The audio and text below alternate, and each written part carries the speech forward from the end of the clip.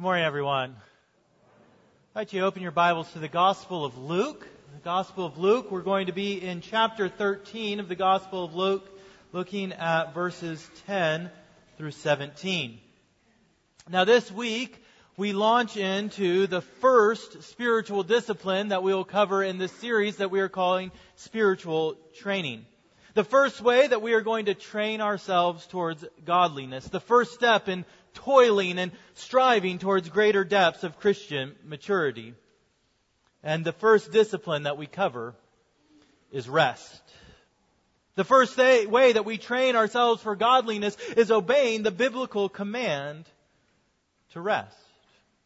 I know that last week there may have been many of you who came away thinking to yourself, I'm not sure how I'm going to handle being told each Sunday one more task to add to my already overscheduled life. And maybe you felt a bit overwhelmed by the thought of the disciplines. On the other hand, I know that there are some of you who are all fired up. You're ready to dive into the work of growing in your faith. You say, I'm ready to read chapters every day and pray for hours and commit to serve on every committee. At least some of you are. And yet we come this morning to the Word of God and we see that from the very beginning, the Lord has established a schedule for His people. A cycle of time based upon a 1 in 7 pattern. 6 days of work and 1 day of rest. And if we would grow in godliness, we must commit ourselves to the discipline of rest. You see, we live in a world that expects work without end.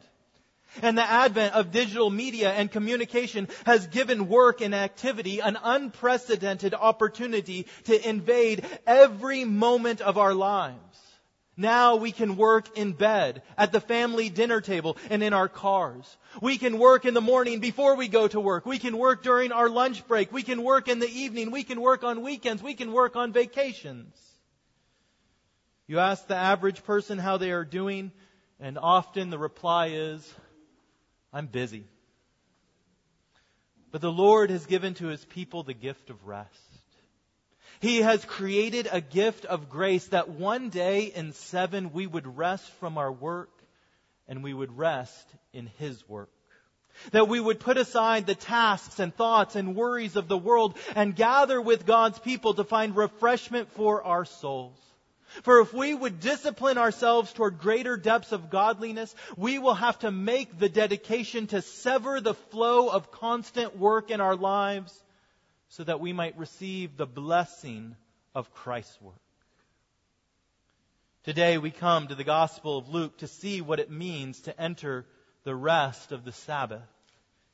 And in verses 10 through 7 we read of how one woman faithfully put aside her work to rest in the work of the Lord Jesus Christ. So hear now the word of the Lord. Now he was teaching in one of the synagogues on the Sabbath. And behold, there was a woman who had a disabling spirit for 18 years. She was bent over and could not fully straighten herself. When Jesus saw her, He called her over and said to her, Woman, you are freed from your disability. And He laid His hands on her, and immediately she was made straight, and she glorified God. But the ruler of the synagogue, indignant because Jesus had healed on the Sabbath, said to the people, There are 6 days in which work ought to be done. Come on those days and be healed, and not on the Sabbath day. Then the Lord answered him, You hypocrites! Does not each of you on the Sabbath untie his ox or his donkey from the manger and lead it away to water it? And ought not this woman, a daughter of Abraham, whom Satan bound for 18 years, be loosed from this bond on the Sabbath day? As he said these things, all his adversaries were put to shame, and all the people rejoiced at all the glorious things that were done by him. This is the word of the Lord. Let us pray. Father, we come to You now on this day that You have established that we would gather together that we might call out to you, that we might hear your voice. Even as we sung this morning, it is on this day that the gift of the Spirit was poured out upon your church. And so we pray that in a new and fresh way, O God, that you would pour your Spirit out upon us. That we may not only be hearers of your word, but that your word might change our hearts, that we might be doers of your word. And we pray it in Christ's holy name. Amen. What would happen if Jesus showed up to church one Sunday? What might he do or say to us? What type of crowd would gather if they knew that Jesus was going to be present? And what might you sacrifice to make sure that you were there to see and hear him? Well, this is exactly what happens in our passage for this morning. Jesus shows up for church.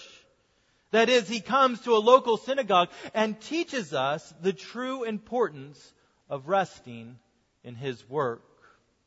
Look down at verse 10 of our text. We read there the setting of what's happening. Now he, that is Jesus, was teaching in one of the synagogues on the Sabbath.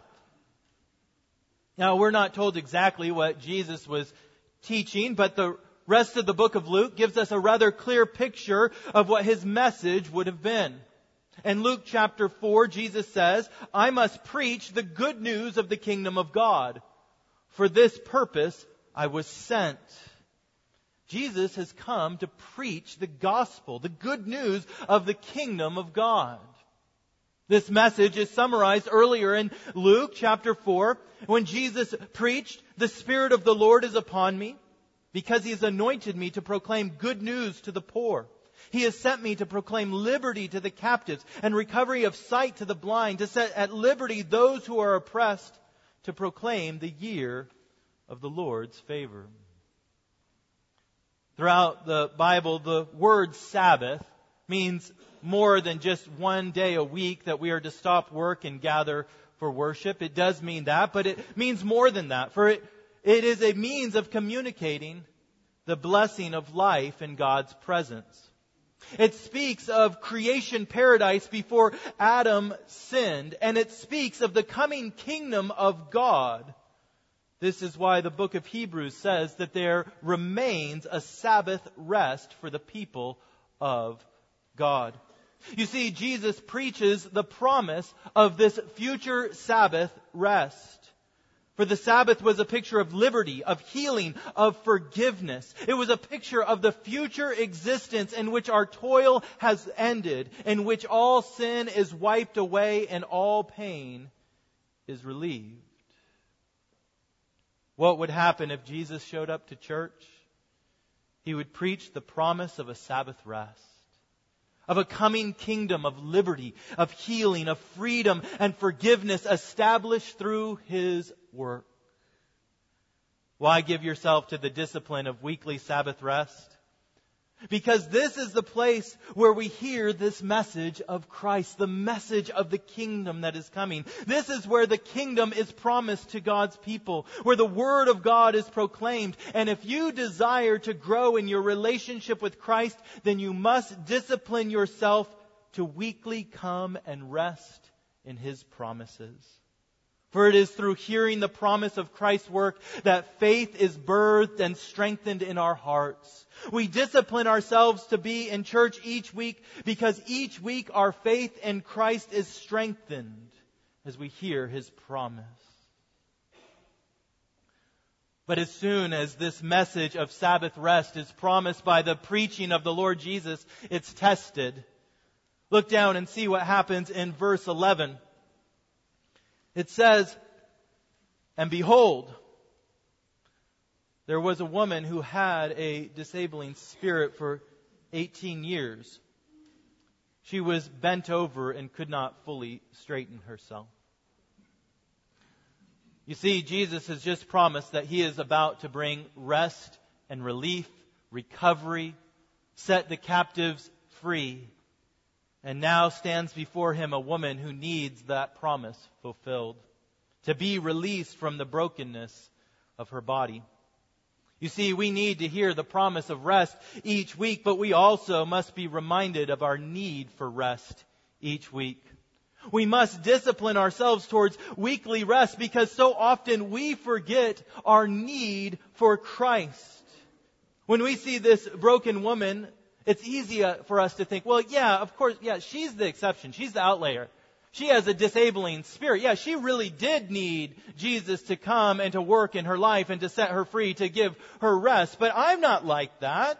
I don't need to rest. I'm fine. I don't need help. I don't need to stop. Many of us think the reason that we are not fulfilled and satisfied, the reason that we are struggling is because we aren't working hard enough in this world, that we haven't put enough effort, we haven't put enough time, we haven't put enough energy into self-improvement. And if we're unhappy, we think that we just need to add a little bit more work to our joy. But the reality is we're like a college student who stays up all night studying for a test, but ends up failing the test because he falls asleep while he's reading the questions. We work and we work and we work and we work and we work to find joy and fulfillment, when the biblical command is that we would rest to find fulfillment. Why weekly Sabbath rest? Because we are in such desperate need of it. We've been bruised and broken by the fall. We are sheep who have gone astray. We are children who have squandered the inheritance. We so need a weekly anchor. We need to be brought back to this place where we see our need of Jesus Christ. To hear His invitation to us to come and to receive rest. So what can Jesus do for this woman? Can He make good on His promise, on His preaching? Can He bring rest to this woman who is toiling under brokenness and pain? Now, throughout the Gospel of Luke, Jesus has been strongly rebuked for His work on the Sabbath day. He had healed a man with a withered hand. And for his troubles, the Pharisees began to plot how they might have Jesus killed. This whole question of the Sabbath was a big deal. You see, the Sabbath was very important to the Jews in their relationship with God. It was instituted on the seventh day of creation. God commanded that His people work 6 days and rest on the seventh. But once sin entered the world, the Sabbath day became more than just a remembrance of God's good creation. It was now also a promise of the redemption to come. It was a promise that God would set His people free from the bondage of sin and give to them a new Sabbath day. He would redeem them from the broken Sabbath and give them rest. This is what, again, the author of Hebrews means when he says, there remains a Sabbath rest for the people of God. The Sabbath that was looked back on the paradise of creation, the rest of being in a world without death, our brokenness, our sin. But the Sabbath that remains looks forward to the paradise of redemption to come. And the Sabbath is not rightly understood or celebrated without this forward look to the redemption that is to come. It is just a dead memorial if it only remembers and never experiences the power of the work of Jesus Christ.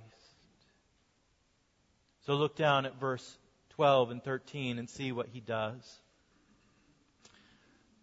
It says, when Jesus saw her, He called her over and said to her, woman, you are freed from your disability. And He laid His hands on her, and immediately she was made straight, and she glorified God.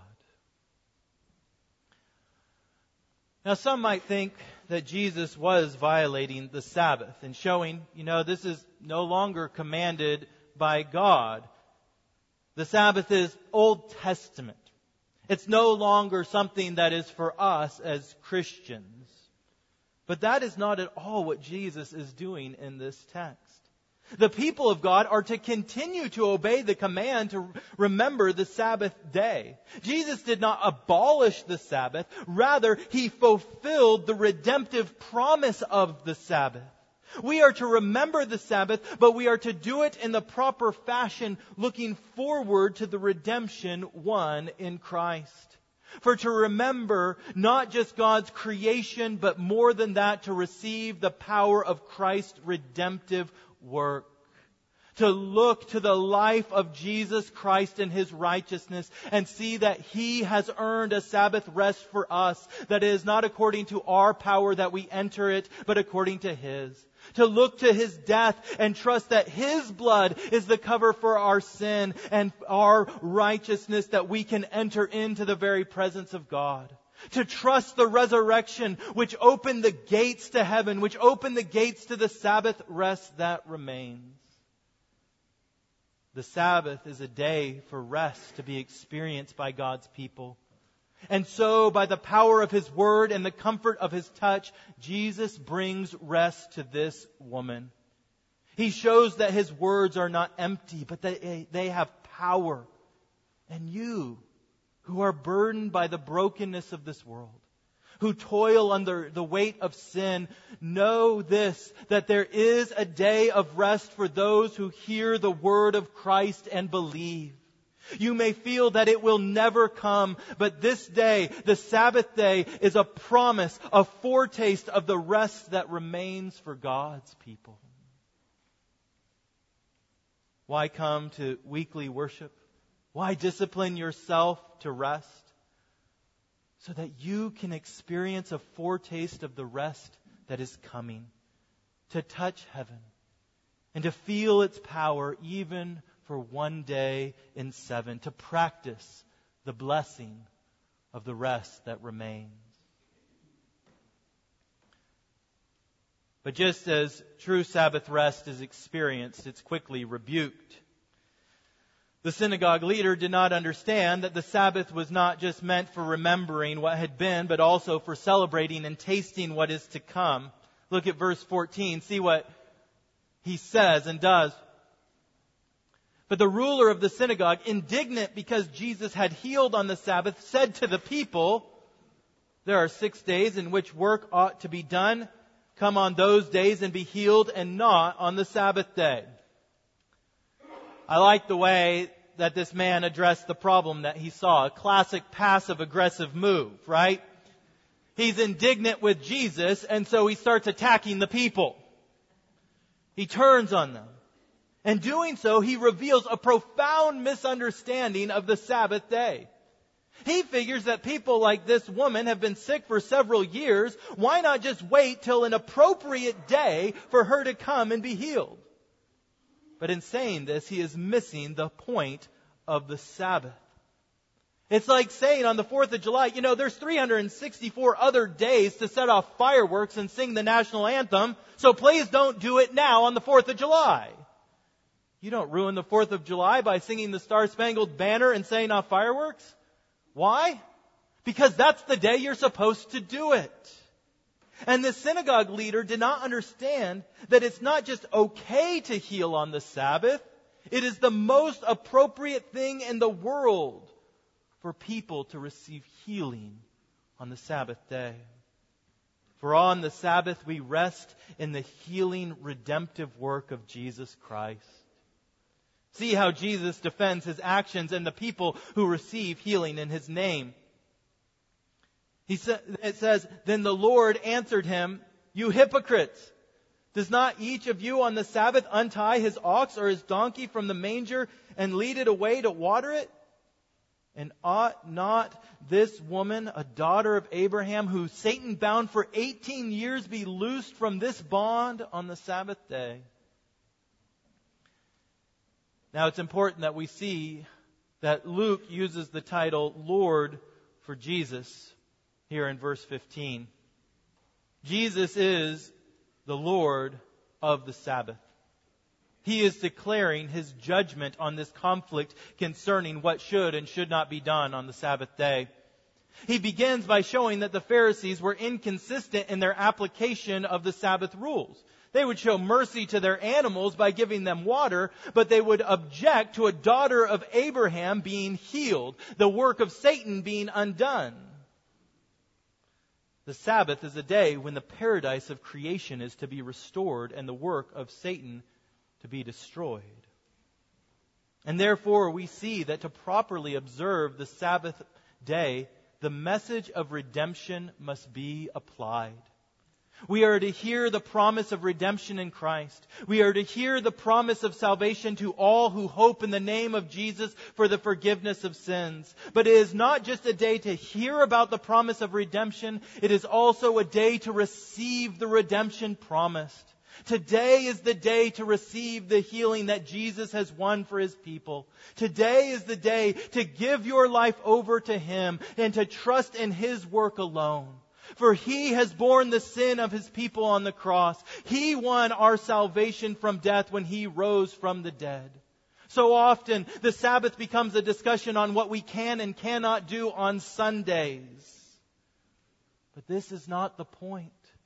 The point is we come to rest in what Jesus has done for us. And this is why Christians celebrate the Sabbath on Sunday and not Saturday. From creation to the cross, it was celebrated on the last day of the week because God's people were called to look back on the paradise that was. But once Christ rose from the dead on Sunday morning, God's people began to worship Him on the first day of the week, looking forward to the paradise that is to come, tasting our eternal Sabbath and what it will be like. The very good creation redeemed by our crucified and risen Lord. What is a proper application of the Sabbath in our lives? Again, some will get caught up in the particulars like these Pharisees. Yet it need not be that difficult. The Sabbath is a day when we cease from our work in this world and enter into the rest of Christ's work, to hear His word, to trust His grace, to pray to Him, to worship, to rest. And this is what we see in verse 17. A picture of the Sabbath to come. We look down there and we read, as He said these things, all His adversaries were put to shame, and all the people rejoiced at all the glorious things that were done by Him. First of all, those who oppose Christ in His work on the day of His return, when He establishes His kingdom, will be put to shame. That means that they will be shown to have been wrong in their rejection of Christ and the rest that He gives. But all of God's people will rejoice in the redemption that Jesus has won. And that's why they were filled with joy at the work of Jesus. And this is what our Sabbath day should be like. A day when we rejoice in all that Jesus has done. The redemptive work won by our Lord and Savior. A day when we sing praises to His name for the Sabbath rest that He has won for us. Why give yourself to the discipline of weekly Sabbath rest? Because here is where you praise the Lord Jesus for His work of redemption, where you join your voices with others to glorify God. For this is what we will do when we enter the eternal rest that remains. The book of Revelation tells us about that coming Sabbath day, that no longer will there be anything accursed, but the throne of God and of the Lamb will be in it, and His servants will worship Him, and we will sing, "Worthy is the Lamb who was slain to receive power and wealth and wisdom and might and honor and glory and blessing. For You alone are holy, O God. All nations will come and worship You, for Your righteous works have been revealed." In a world that works 24/7, it may be the most important discipline that you can practice in your Christian life. The discipline to lay down your burdens and hear the call of Jesus Christ. "Come to Me, all you who labor and are heavy laden, and I will give you rest. Would you make this dedication to sever the flow of constant work, to guard the Lord's day as the day that you rest and you receive a taste of the Sabbath rest that is to come. In the name of the Father, and the Son, and the Holy Spirit. Amen. Let us go to the Lord in a moment of prayer. Father God, we come to you and we declare our hearts that are so prone on the question of Sabbath rest to run either to legalism or to license, to run to rules of how we are to remember the Sabbath day and keep it holy, or reject it completely. We pray, O God, that you would give us eyes to put aside all that distracts from looking to Jesus Christ and His work alone. May we be a people who rest in Him and His work. And we pray it in Christ's holy name. Amen.